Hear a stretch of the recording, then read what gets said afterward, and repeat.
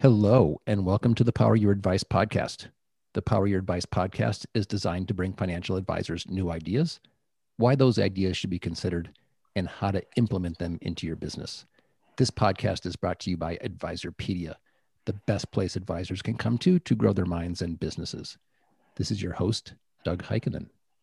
And we're here today with Rob Isbitz and Samita Tepazit of ETF Portfolios, which is an advisory service for financial advisors. Welcome. Well, hi, Doug, and thanks for having us. Rob, you and I have been around for a bit, but the nature of investing has changed a lot. Tell us how. Oh, Doug, yeah, you are absolutely right about that. And when it comes to the nature of investing and how it's changed, as they say, let me count the ways. Let's start with the stock market. It used to be a place where savers would accumulate a portfolio of blue chip stocks or mutual funds, and human financial advisors were there to help them do it right. The markets would ebb and flow, but you would focus on the long term and you'd be confident that the market would go up enough over a period of years to make for solid long term returns. The advisor was happy, and they were happy because their clients were happy, and their practice would grow. They'd get a gradual increase from client assets appreciating, and they would get a steady stream of referrals from their mostly local marketing efforts. And you could buy bonds to complement your stock portfolio. Those bonds would pay you 4, 5, maybe up to 8% a year, even for fairly high quality stuff. And the prices didn't change much. In fact, I suspect many advisor clients didn't even realize that bond prices could change at all for a while. And so I started my career on Wall Street in New York City back in 1986. And I moved to South Florida in 97. And I co-founded an RIA in 98 and had a couple stops since then, obviously culminating in Sun Garden about a decade ago that my wife and I started. So back then in the 80s and the early 90s, an advisor was more likely a broker at a big brokerage firm. And if you heard someone say RIA, you assumed they were talking about retirement accounts and they were just mixing up the letters in IRA. So that's the way it was back then. You fast forward to today, and of course, the RIA business has boomed. That's phenomenal. A lot of great things have come with it. The greatest thing is that advisors can distinguish between what a fiduciary stands for and what it means if your advisor isn't a fiduciary. But there is a major relentless force working against even those fiduciary advisors. The age of technology and digital communication, instant mass social interaction, social media, the financial market information that used to be a little bit more difficult to find, it went global many years ago, and the market started to act global, interconnected, and instant. And then what's happened in the last few years is that seemingly everyone is an investment expert, and everyone's opinions thrown out there, except for we fiduciaries who play by a very specific and controlled set of rules for a good reason. We can't go out there and just say something that's speculative or whatever happens to be on our mind that day. And I think there's a good reason for that. So I'd like to say we've never had more information at our fingertips, and we've never used less of it. And advisors have to deal with this creeping public view that what they do is a commodity, or it can be learned on YouTube for free. And so, Doug, when I think of how investing has changed and I put it through the filter of today's financial advisor, I'm reminded of a scene from one of my favorite movies. I'm a baseball fan, and the movie's Bull Durham. And the pitching coach, played by a hilarious fellow by the name of Robert Wall, he goes out to the mound, and the whole infield gathers around, and they start talking about everything except baseball. What to get one of the guys for his wedding gift, how to remove a curse that a player thinks was put on his bat. And then the umpire comes out and tells him, hey, get back to playing. And the pitching coach lists all the things they were talking about, and he says, so you see, we're dealing with a lot of stuff here. And that's kind of what's changed about investing, Doug. Investors now have a lot more stuff to deal with than they did 10 years ago or even 5 years ago. And that impacts how the financial advisor, particularly those that are focused in part on the investing for their clients. They have to look at a stock market that's near an all-time high, but so much of it's been driven by the FANG stocks. So if you're a dividend or a value-focused investor, those aren't even on your radar. But advisors try to explain that to clients, and they often get what we call the Heisman, that pose where the client is pushing them away, essentially saying, hey, I don't want to hear it. The market's going up. And the stock market is not even where the greatest changes occurred. That's been in the bond market. Because here we are 13 years after the old Treasury Secretary, Hank Paulson, was famously, reportedly, literally on his knees, pleading Congress to bail out the US economy so he didn't just completely go into the tank. 13 years of modest but positive economic growth later, interest rates are still in the neighborhood of zero, except outside the US, where you have trillions of dollars worth of bonds that are priced with negative yields. So that's created not a blip in history, but an entire era that forces a major rethinking about how to invest for client objectives and what tools to equip yourself with. So to summarize, stocks are high, bonds are low, investor expectations are likely unreasonable, and the financial advisor has to sort all that out. Like they said in Bull Durham, we're dealing with a lot of stuff here. So what do advisors need to do to change with it? I think that depends on who the advisor is. I've interacted with thousands of financial advisors in my now 35-year career in the industry. It's the only industry I've ever been in. And the quant in me considers that, I guess, a big enough random sample to identify a few broad types within the industry. The ones who had the longest careers may be thinking about retiring. Maybe not this year, next year, but within the next decade. And for those folks, they're starting to do something that they may not have thought much about until recently, transitioning and selling their practice.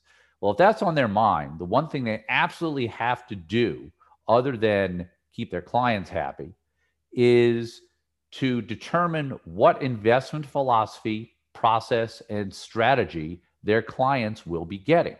And even if retirement is far off for the advisor, they have to realize that at all-time highs for equities and near all-time lows in bonds, this asset, and now I'm talking about their practice, not a stock or a bond, their practice is an asset. And they built it with their sweat and their energy for so many years. And now it's more at the whim of the markets at these extremes than at any time in their career. And so, yeah, they do need to change. They need to change the way that they think about what fills a client portfolio over the next decade. And it's not as simple as finding a few ETFs and sticking them in a portfolio.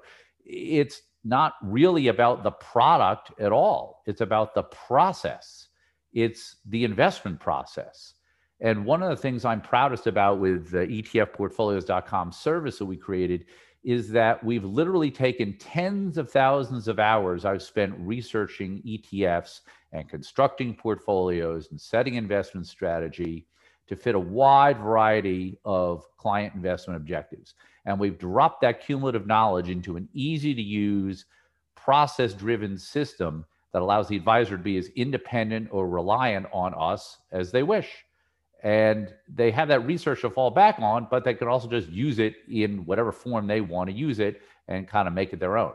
So they also have direct access to the people, including the two you're interviewing on this call, who create and sustain that research. And that hopefully relieves some of the product hunting pressure, and it allows them to make the investment process a real asset and differentiator in their practice. This is true for all advisors, but especially for the boutique financial advisor, the type that my firm and I have interacted with primarily over the years. To set the scene for these folks, their practice is big enough to earn a nice living, or it's on the way to doing so if they're newer in the business, but they need to wear a lot of hats to make that happen. And in recent years, this competitive pressure is building up around them. And in large part, it's because of the investment environment having changed like I described earlier. And so that puts this boutique advisor in a precarious position. They can either adapt or they risk being that proverbial frog in the boiling water. They don't really know what's wrong until it's too late. And if that happens, they risk having to take a job at a big firm, lose their independence. I've heard enough stories about this. And for well-meaning fiduciaries, we don't ever want to see that happen. Independence is a big part of what makes us get up in the morning. So for that advisor to solidify their future, I think it starts with them deciding what ground rules and guardrails they're going to impose on their own practice. Specifically, I'm talking about the range and intention of every decision they make in the investment portfolio. And so for many experienced advisors, that 60-40 era made it so that none of this mattered. They got away with not having to think too much about the client portfolios and just let the market and some big fund companies take care of it for them. And over the next decade, advisors are going to be tested in a way that kind of reminds me of that famous Warren Buffett quote: when the tide goes out, you can see who is swimming naked. And so, pardon the pun, but I guess my bottom line advice would be check your shorts and check them now. And Doug, that last reference to the Buffett quote probably makes for one of the worst transitions back to a host in podcast history. But I think if you ask Samita her take on what advisors need to do to change their investment approach, you will get an additional perspective and I think a very intriguing answer. That's a great idea, Rob. Samita, you have a very interesting and unique background in this industry, and you're a generation younger than Rob and me. As Rob described it, you really drive the business plan for ETFportfolios.com. So in that role, give us your take on this question of how advisors need to adjust to how investing works today. Thank you, Doug. Rob certainly covered the challenges facing the more experienced advisor. As someone who came to the US 10 years ago from Thailand, I've been immersed in what Gen X and millennials think of the advisory business and what they think they want from it. While our industry is pushing a lot of marketing dollars to try to create another generation of the 60-40 buy and hold type of investor, I see it differently. Younger investors want freedom of choice. They want to be educated. And thanks to growing up as a digital native, they are much quicker to identify when they're being sold and not advised. This is important to advisors of all ages for one particular reason. These folks are going to inherit a massive amount of wealth. Whereas that wealth right now, it's the AUM that the advisors are getting paid on every year by the parents and the grandparents of these younger investors. As an example, the modern portfolio theory or the MPT, it's 40 years old now. I mean, I wasn't around yet. A lot has come along since then. So to assume that the next generation is going to, endorse whatever worked in the past and do the same thing that the generation before them seems like a big gamble to me. So how has ETF investing evolved over the last few years? Well, Doug, I think the funny thing about ETFs is that they're like this overnight success in the eyes of investors. That's despite the fact they've been around for nearly 30 years. The great news for financial advisors using ETFs or considering using them as part of the portfolio management process now is that there's been a lot more innovation and advancement than there has been acceptance and adoption of ETFs by their clients. So in other words, it's kind of all there for them already. It's just being underused. So some advisors will hear that and say, well, what do you mean, Rob? ETF inflows are massive and they're getting bigger by the month. And that's true. But if you look deeper, you see that this whole ETF craze on the part of advisors and investors has a lot more to do with two things than anything else. Getting access to the headline indexes like the S&P 500, where so much of the flows go, and getting the lowest cost investment they can. That's why so many of the robo-advisors are using, and I quote, low-cost ETFs to lure in younger investors. And it's like a big brainwashing. The message is just invest in the best-known market index, keep your costs down, and you'll be fine. Even John Bogle, the iconic founder of Vanguard, late and great, he worried in his later years that creation of index investing might get oversimplified. And I would add to it, and I've written about this a lot over the years, the cost of an ETF or a fund or even a management fee, those are not your biggest cost of investing. Taxes aren't even the biggest cost of investing. from my experience, the biggest cost of investing is really lousy performance in bear markets and bear market cycles. Probably another story for another day.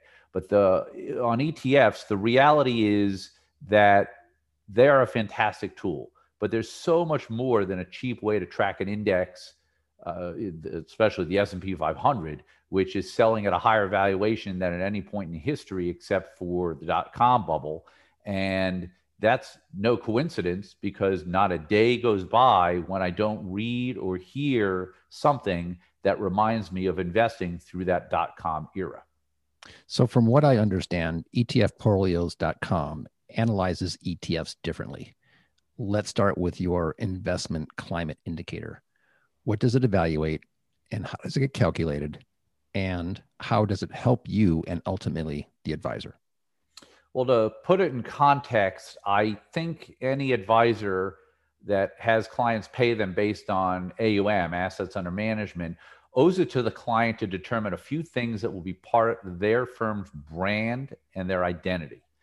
They need three things: an investment philosophy, an investment process, and an investment strategy. This essentially puts you in the arena so that whatever market conditions come up, you can communicate clearly to clients how your approach to their money is going to deal with it. Your philosophy, your process, and your strategy. These are the prerequisites for effectively processing and analyzing markets and market cycles as they play out. So the Sun Garden Investment Climate Indicator, or ICI, which we've had around in various forms for well over a decade, is an alternative to relying on market forecasts and guessing. Instead of having clients pull you down that well of predicting what stocks or rates are going to do, the ICI is unemotional. It's quantitatively based. And we've tested it back over decades, and we've conducted a ton of trial and error analysis, so we have confidence in it. So it's an ongoing assessment of the market climate. It doesn't guess, it assesses. So what does it assess? It assesses, and this is very important, the current balance between potential investment reward and risk of major loss. I'm going to repeat that because it might be the most important thing that people hear in this entire discussion, at least in this ICI discussion. The current balance between potential investment reward and the risk of major loss. At any point in time, that can imply a portfolio risk position that's either neutral compared to whatever a client's normal level is, or it can be one or two notches above or below that level. Now, why do it that way? Well, because in 35 years of doing this, if I've learned one thing, it's that on a risk tolerance scale where 10 is the most aggressive and 0 is, put it under your mattress, someone might be a 7, but when the market gets really rough for more than a few weeks, just about every 7 wants to know that their advisor can temporarily shift them toward a 6, a 5, a 4, a 3, based on some consistent discipline they follow, not reacting and panicking to what the market just did. That's the kind of thing I think that breeds confidence between an advisor and a client. You see, we think our entire industry has it wrong in this respect. They're all about predicting the future. We approach it this way. Every investment has the potential to increase in value at any time, every investment. But what's different about every investment is how much major loss is inherent with making that investment or holding that investment. So over the years, I've seen this different angle helps to promote some really meaningful educational conversations with clients, and they remember it. So the ICI becomes a sort of North Star for the rest of our investment process. After all, what the most well-heeled investors want to know at the end of the day is that their odds of keeping what they have are strong and that their advisor is prioritizing that. And that is very different from the 60-40, be a long-term investor garbage that we rebel against at our place. And we don't keep the ICI a secret. I just, want to make sure that we bring that up. It's updated on the free section of ETFportfolios.com once a week. And advisors don't need to go to the site each week. We deliver newsletters to advisors for free. It takes about 1 minute to read, but it gets them the key talking points from Rob's latest thinking. And for advisors who subscribe to the free section of the site, they will get our upcoming white paper that goes into more in depth on the ICI and shows its full history. I also want to mention that the ICI is not intended to be used in isolation. It is yet one helpful input to a holistic contemporary investment process and portfolio design strategy. The ICI's number one role is to make advisor and client think, and specifically to consider that the markets go up and down based on a wide variety of factors like economic, valuation, emotional, and political factors. Rob, tell us about the YARP score you and your son developed. What does it measure, and how does it help you create your models and portfolio adjustments? Well, thanks for asking about YARP, Doug, because you see, while a lot of my investment work is currently focused around helping advisors to create portfolios comprised of ETFs, when it comes to equity ETFs, there's something our industry tends to forget.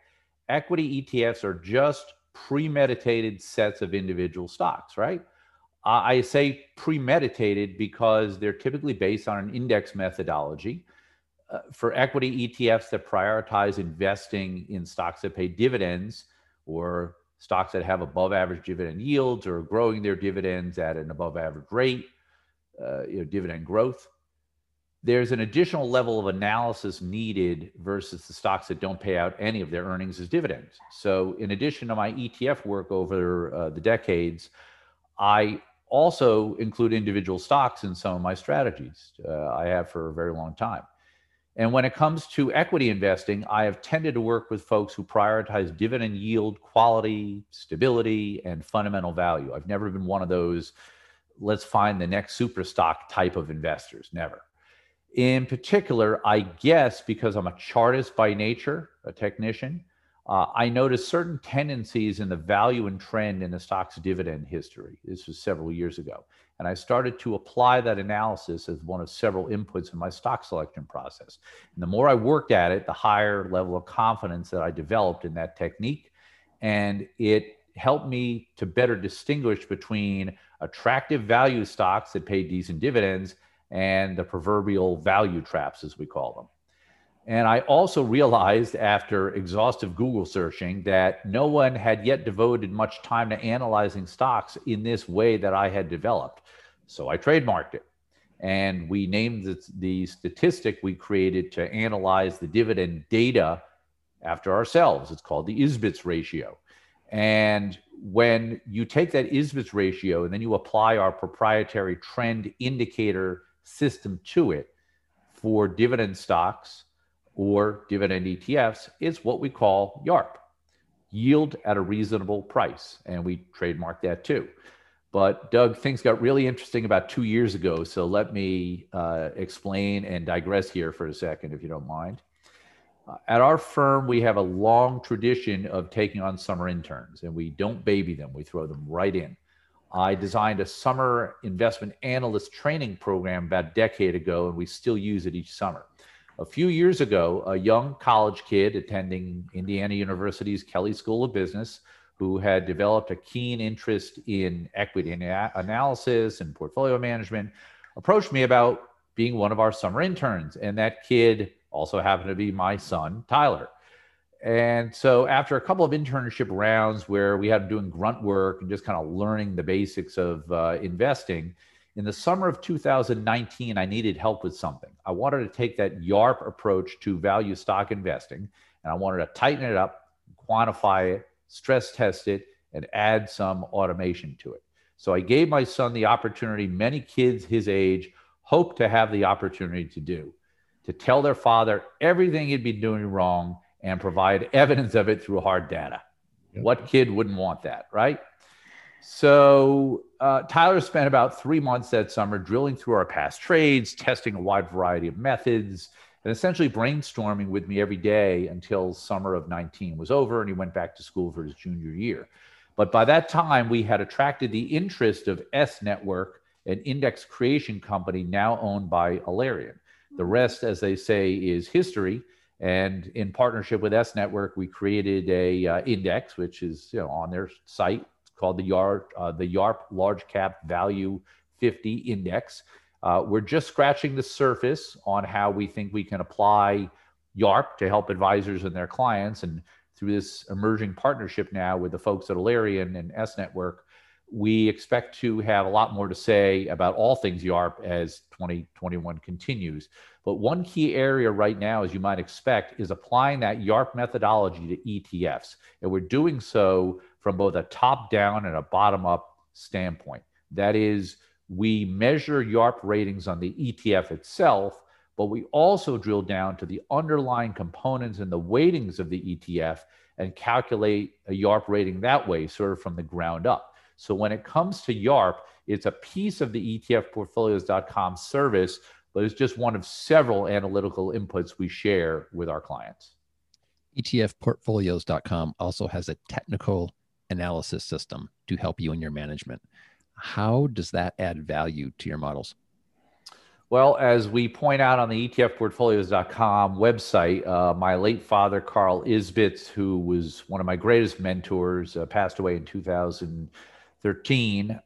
He taught me to chart stocks when I was 16 years old.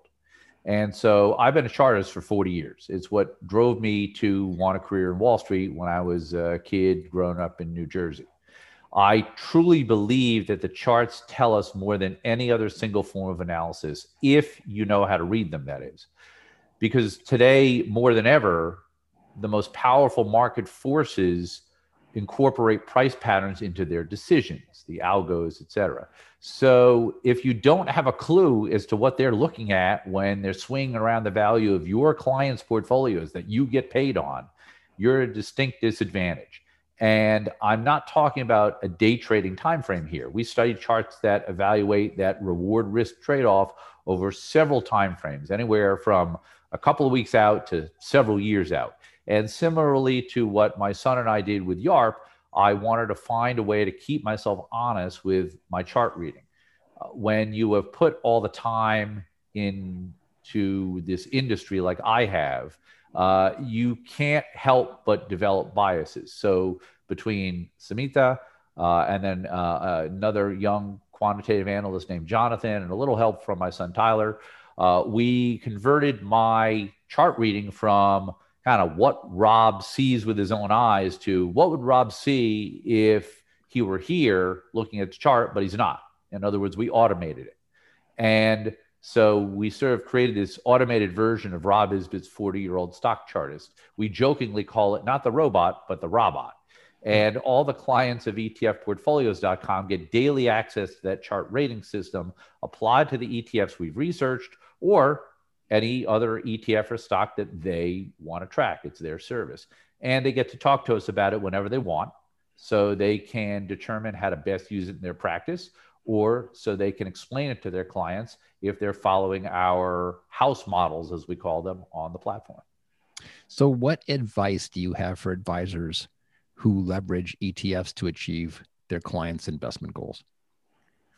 Well, if by leverage you mean invest with more money than you actually have, my advice is simple: don't do it. But I think you mean leverage as in using ETFs in their practice, correct? Correct. In that case, my top suggestion would be put process over product. ETFs are not some magic bullet, but they are the last step of the well-constructed, thought-out investment process. And any advisor can go through that learning curve. And if they need help, we are here for them. Yeah, and Doug, I would add to what Samita just said. I would advise advisors to use the KISS method, not the usual KISS method. To me, KISS stands for Keep Investment Solutions Simple. Keep Investment Solutions Simple. That doesn't mean 60-40 it and then go grab dinner and drinks because you're done. That worked for a while. Don't think it's going to work for the next decade. It means understanding that within the universe of thousands of ETFs and beyond the same 10 or 20 that everybody seems to use, there is an effective, pliable tool set at your disposal through the ETF universe. And frankly, we think through ETFportfolios.com. And people just need to learn how to use that.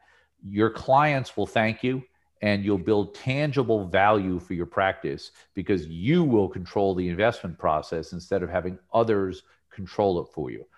I am living proof that if you do that, you can one day transition your practice to the next generation of professionals, continue to focus more every day on the parts of the business that you love the most. For me, it's investing and coaching advisors, and be in better position to do for people what we all entered this business to do, to make a difference in their financial situation, which in turn makes a difference in their lives. And I'm sure everybody can find you at where? ETFportfolios.com for sure. You can also find us on some social media, but you can email us directly as well, rob@sungardeninvestment.com. Sungarden is the parent company of all this. rob@sungardeninvestment.com. Samita@sungardeninvestment.com for her. Or if you simply Google my name, Rob Isbitz, you'll see hundreds of articles and such that I've written over the years. Great. Rob, Samita, we really appreciate you joining us today. Thank you so much, Doug. Thank you so much. For everybody at Advisorpedia, our producer, Jakey Beard, and the Power Your Advice podcast team, please follow us for all the latest updates on Twitter, LinkedIn, and Facebook, all at Advisorpedia. This is Doug Heikkinen.